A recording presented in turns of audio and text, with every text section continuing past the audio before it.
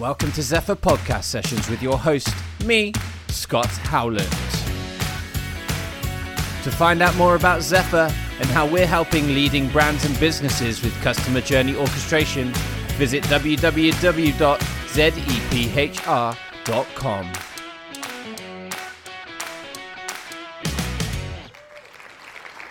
Hey, and welcome to the Zephyr Podcast Sessions. We're back again this week, and I'm very pleased to be joined by John Shafley of FIP. Hey, John, how are you? I'm very well, thank you. And you? Yeah, not bad.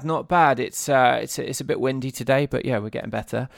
John, please introduce yourself, your role, and who you work for. Yeah, sure. So my name's John Shafley. I'm the Chief Revenue Officer and Head of Global Partnerships for an association called FIP.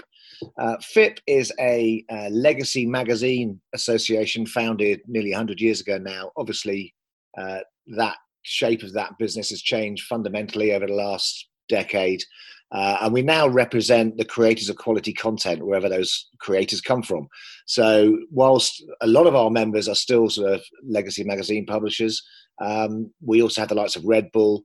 We're talking to supermarket chains, and everybody's a media company now, right? So everyone's a creative content. So the lines are very, very blurred. And what does FIP do? We bring together, let's call it media companies for the description. We bring together media companies to share their experience, share their pain, to learn and inform, and we introduce them to technology and people like Zephyr, and to solutions to help them monetize their content. And we did that in two ways. Well, we still do it in two ways, just differently. We do that in two ways. We do it through our newsletters and our digital and social channels, where we have a lot of sort of actionable insight with white papers and downloads and thought leadership pieces and how-tos and stuff. And we do it with our face-to-face events, or did it with our face-to-face events. And with those, they fall into three strands. The two major ones are the what we call the DIS, which is a Digital Innovators Summit, which is at the end of March every year in Berlin. I think it was going to be in its 12th year. We had to postpone it because it was the end of March.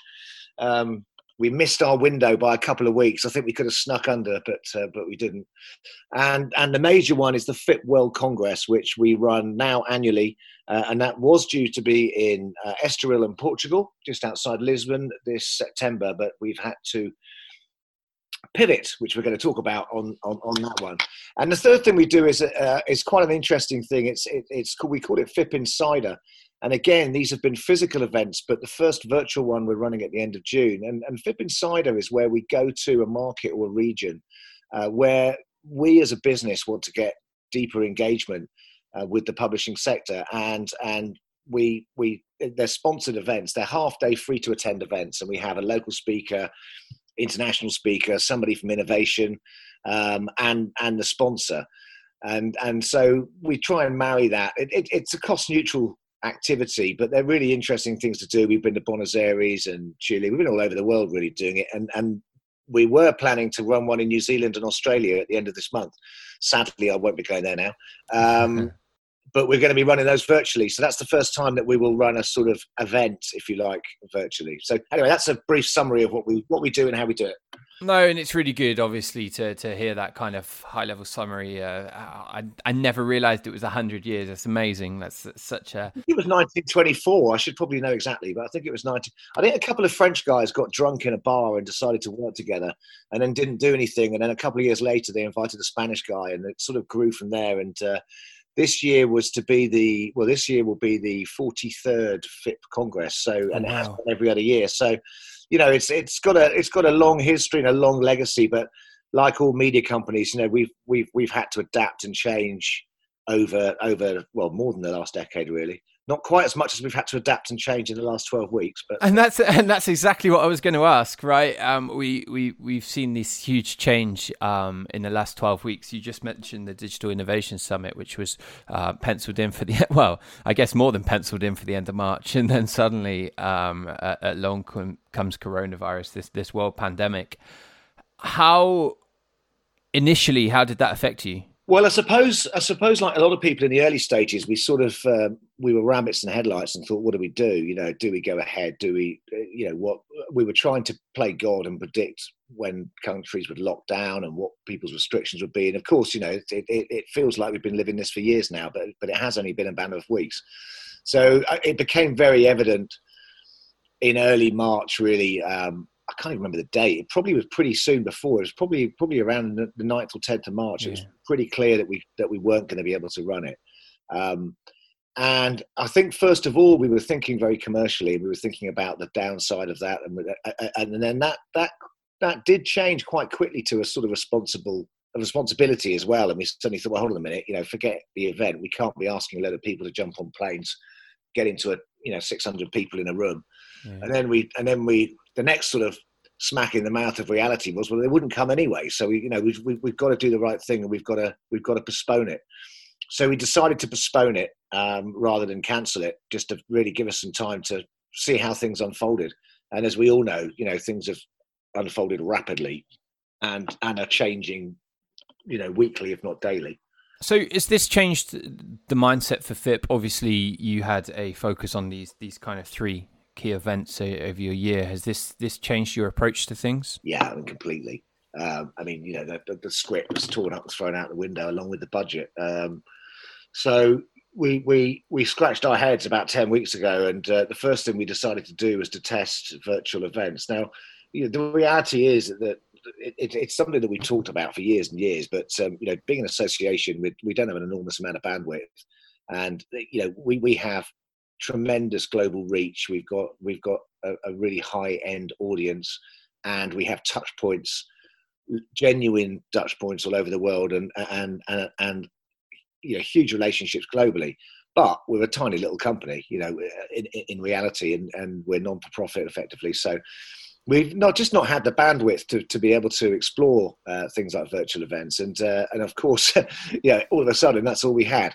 So we didn't even have a Zoom account, and we got a Zoom account on the Friday, I think, and we started marketing a webinar with a chap called Gillian in New York for the Monday, and James Hughes, who's the chief executive president, got his kids to set up a few boxes behind him in his office at home, and hung a bed sheet over it with a FIP T-shirt strategically placed, showing the logo, and cut to next scene. In a matter of weeks, it looks like a TV studio now, and they've been really, really successful. I think we've had over 2,000 people register, and we've run 10 or 11, and we've managed to run some commercial ones as well, which we've monetized, which has been and quite a few, 4 or 5 commercial ones, and so typically we're getting something between 120 and 400 people tuning in, and we learned a lot through that. And like everybody, we probably all watched webinars. We've definitely all been on Zoom, if not spent all day on it, or Microsoft Teams or whatever. And what we learned very, very quickly was that the presentation format was less engaging. The drop-off. The great thing about anything that's virtual or digital is you've got actionable insights straight away. Basically, if it's crap and boring, people just switch off. Yeah. And what we found was the fireside chat approach, where it's a combination of slides and some presentation, but much more interactive, really worked. And our drop-off rates have been very, very low. So we've been very pleased. And actually, one of the commercial webinars which we ran with PressReader is the one that had the most sign-up from all Amazing. Of them. So we've learned a lot. And that's good to see that kind of quick pivot, so to speak, and so quick to go from there, and how creative you've been within that. And obviously people, if you're listening, do go and check out fip.com. I think it's /pages/webinars. There's some great ones coming up, how to communicate virtually, and also going to look at how the big issue have pivoted, obviously with that unexpected crisis, and obviously all their street vendors have unfortunately been taken off the streets, so to speak. So that they've had to pivot very quickly. So do go and check those out and sign up on the FIP website. But it's been a huge transition for you, and obviously that's going to affect, I guess, your revenue going forward as well, because maybe your World Congress, right? It's virtual now. This opens it up globally, right? People don't have to travel into the event now. Does that mean you're going to get more signups, more interest? Do you think? Look, logic tells me that we're going to. We haven't done it yet, but I mean, I would pin my flag to the fact that we definitely are. Yeah, I mean, it's so we've looked at what other associations and businesses have done, and in our humble opinion, companies that have tried to attempt to run the virtual event in the same time frame as the physical one, so or similar, so a 2-day physical event they're running as a 3-day virtual event, we've seen tremendous drop off, very little attention in the third day. I mean, I'm generalizing, of course, because they're very different. And so we took the route that we're going to run ours over 4 weeks. So we're running it for the whole month of September as a sort of festival of content. And the reason we're doing that is that it gets slightly more complicated because we had the DIS, we had a whole load of sponsors and more importantly, a whole load of delegates that had already booked and paid and had their flights booked. So we had a choice. We cancel that event and we refund everyone their money, which obviously no business wants to do, or we give them an option. So the option that we've given is that we're running the Congress for a month, and there's 3 streams to that. And one of those is a DIS stream. Mm-hmm. One is the World Congress content. And there's a lot of overlap with that because everything is digital, obviously. But the difference with the Congress is that we do have a lot more representation from China and Japan and Korea and Asia and South America, which we wouldn't necessarily have at the DIS. And then we're running the commercial stream, which is WMM, World Media Marketplace, which is a well-established brand which FIP has run for many years.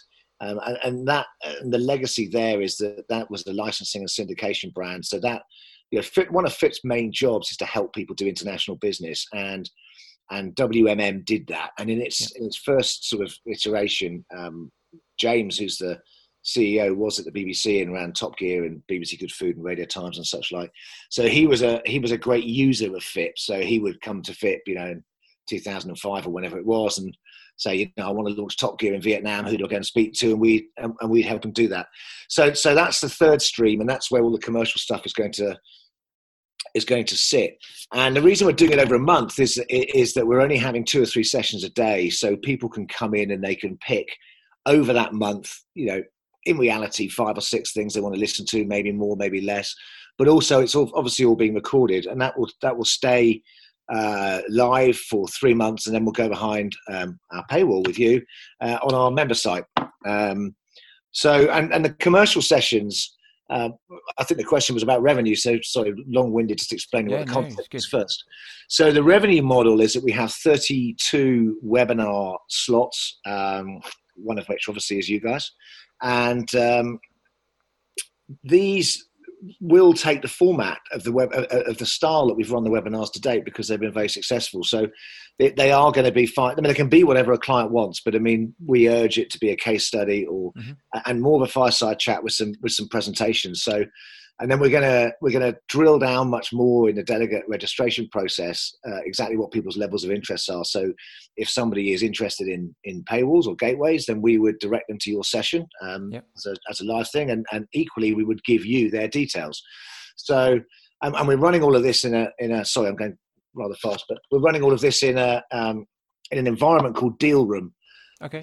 Deal Room is something we've been using for some time, and Deal Room is a physical thing and a virtual thing. So it's an online diary system, which allows delegate to delegate or delegate to vendor, allows anybody that's a registered delegate to one of our events to ask to meet any other person who's a delegate. Now that normally happens in a physical area on the ground in the expo. That will all now be virtual. But I think the real opportunity for people with the virtual event is that it really will drive lead gen a lot more potentially than a physical one. No, absolutely. And that's it's good to understand and to see that obviously you're trying to replicate that and kind of recognize that people attend events, as you say, for different reasons, right? Are they going for networking? Are they going to attend as a delegate? Are they attending to learn something new for their business? Are they attending because they're a vendor giving a keynote? Whatever that might be, there's lots of different reasons, and obviously understanding why people are attending that event is key to making the virtual event side of things work. So Deal Room, for example, is a great kind of example there. It's a feature of one of your events, which I guess for vendors, such as, for example, Zephyr, if I was at the event, that would be great for me, right? It's a networking opportunity. Absolutely. replicating that in the virtual environment is key to you getting the value for the vendors or for the people that want those networking opportunities, be them searching for a job or whatever that might be when they're at these events. So that's really good to understand. With regards to obviously virtual events, do you think that'll ever go back to just physical, or do you think now virtual and kind of webinars and all this is key to FIP growing in the future? I think it'll have to be. I mean, that's the $1 million question. I was watching Robert Peston about a month ago on his Wednesday night program, and he signed off by saying, "Can we all?" And this was a few weeks ago, at least a month ago, and he said, "Can we all remember what it used to be like?" And I think that's a good question. And I suppose the counter to that is that when we come out of this, whatever this is, and whatever the new is, will we click back into the old ways very, very quickly? And will we not be able to remember what it's like now? I'm not sure. I think that sense says that, on a personal level, I think we'll all behave slightly differently. I think we've all reevaluated our lives a little bit as we've had to. I won't spend so much money going out as I did. And I think that with travel, if I'm honest, I mean, myself, James, and my other colleague Cobus, we all of us do, but particularly the three of us travel all the time. We're half the year on a plane. And I think just from a personal point of view, we'll sit there and evaluate a bit more, like, do I really need to go to this place? Now, I think there's a massive, massive need for face-to-face interactivity and, the socializing and the networking part. And I don't think you can replace that online. So I think that will always be there. But I think it'll be more of a mix. And a lot will depend on successes. So, it's all very well me waxing lyrical about the Congress in September, but if nobody comes and nobody sponsors it, then it'll be a failure. So, but people are sponsoring it now and people are attending. So I think it's going to be fine. But,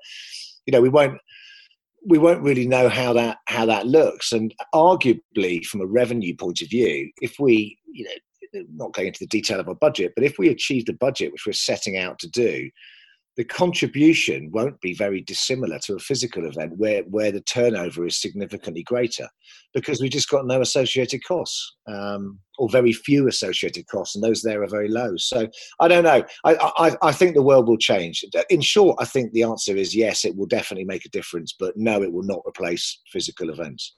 No, that's good to understand. If you had any key learnings that you could give to someone and you say, learn from this, and if you maybe you had two key learnings that you were going to give to people from this, what would it be and why? I think from a personal point of view, the way you run your life is vital. Keep your headspace right. Mental health, is a massive issue this time, and something which was starting to be a bit more openly discussed pre-pandemic, and certainly will be now. So, I mean, I tend to run my day the way it suits me. Other than things that I'm invited to, I plan things that work for me. Obviously, I'm dealing with the States, so I'm doing stuff in the evenings quite often. If I want to go out for a walk for a couple of hours in the afternoon with the dogs, I do. So keep moving around, all that sort of stuff. And I think that's really, really that's probably one more important than the work bits, really. And in terms of key learning with work, I think it's just experiment, experiment and try and get on with stuff. And the great opportunity now is that you can turn things around so quickly. If I was 12 weeks out from a Congress and, we had the levels of activity that we have now, you'd just be giving up and pulling the plug. But I foresee that most of the activity and engagement with Congress will come in August. It'll come the month beforehand, and also because of the level of uncertainty. So I think there's a huge opportunity, and it's not a time for it's just not a time for sitting back and thinking too much. You've got to try stuff and got to get on with it. And I think people are really receptive as well. People still want to do business, and whilst people are sort of say my budgets are frozen, I don't know what I'm going to do yet, I think that'll all change over the coming weeks. It's just nobody knows what's happening. That's the problem. But nobody's spent any money as well, right? So I think most companies sit in two areas. You're either in a solution space where you're suddenly significantly more desirable because people have got time to think about what they're doing, like you guys are, bluntly, because everybody has to think about their membership, their subscription models, their engagement, their gateways. or you're in a very different type of business. You know, I won't pick on vendor solutions in our space, but you know, you're running a pub, right? In which case you've got your business is decimated, or you're running an airline. And there's still an unknown there, isn't there? When that's going to? I got an email off Virgin Atlantic yesterday saying we're going to fly to New York in July. Oh, okay, that's great, but is New York going to be a good place to go in July? We don't know. No one knows, and when that's going to be. You could probably make a second call on. Probably not.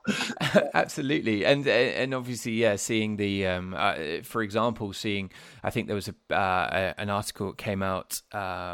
Is it Andrew Neil at the Spectator wrote an article the other day that they are giving back the government furlough because they obviously expected their business model to be decimated, where actually subscriptions has increased. It's great for them. They've got a kind of recurring revenue now from their consumer revenue side of the business, which means that they can give back the money to the government from the furlough scheme. I just thought that was a good thing to do. Like they've seen that actually their predictions, were that they were going to be their ad businesses were going to be decimated. But what they've done, they've pivoted. They've put the drive on their premium content.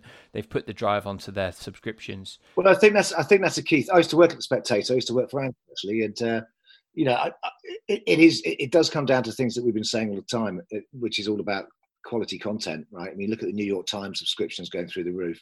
We have an international committee, which we've got a virtual meeting of next week or the week after, and we had one about a month ago, and again, people from all over the world, and ad revenues were down 50%. One person said over 90%, but their entire market is in sport and cars, and effectively, so you know, those two markets obviously decimated. But almost without exception, one exception, everybody was showing triple-digit growth in subscriptions. Yeah. So you know, if you're, and equally, you sadly see the demise of some titles which clearly are just not key, and you've got a lot of sort of newsstand stuff at 50p with competitions and things that people just aren't buying, and sadly a lot of those have just disappeared overnight. But I think if you're producing quality content, you know, and you're the Spectator, then again there's a real opportunity, and we certainly see that from all our members around the world. And that's good to hear, and that's good to see, and obviously.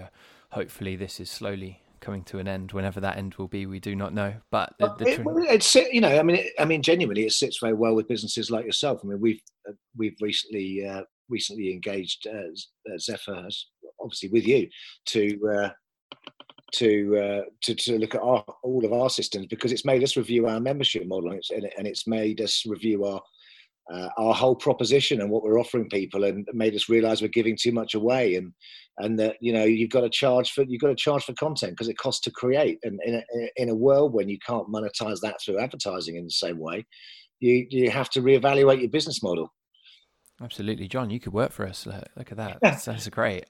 So a couple of last minute random questions I like to throw in at the end. So pretend this is over and we finally get to go back to that pub down the road, right? That country pub or whatever that might be. I think you're in a posh area, so let's pretend it's a country pub. We go to the bar and we're ordering a drink. What's your go-to drink of choice? Guinness. How easy is that? That was very easy. Yeah, pretty much. It's more winter thing. Cider summer, Guinness in the winter, red wine in the evening. There we go. Look at that. So Guinness in the morning. And we're curating a playlist of some feel-good music to kind of get us through this. What would be your song of choice to add to that playlist? Oh, wow. That's quite... I don't know. I listen to a very different array of music. I'd have to think on that one. No worries. Look, it's absolutely fine. Look, John, absolute pleasure to have you on the Zephyr podcast sessions. Thank you very much. How do people get in touch with you if they want to chat more? You can contact me at john@fip.com. Look at that. And go and check out the FIP website for any more information on their World Congress, their webinars, their events. And if you're in the publishing media world, go and get a membership as well. So you can come and work for us. Great organisation. Look, John, pleasure. Speak soon. Indeed. Thanks very much. Cheers.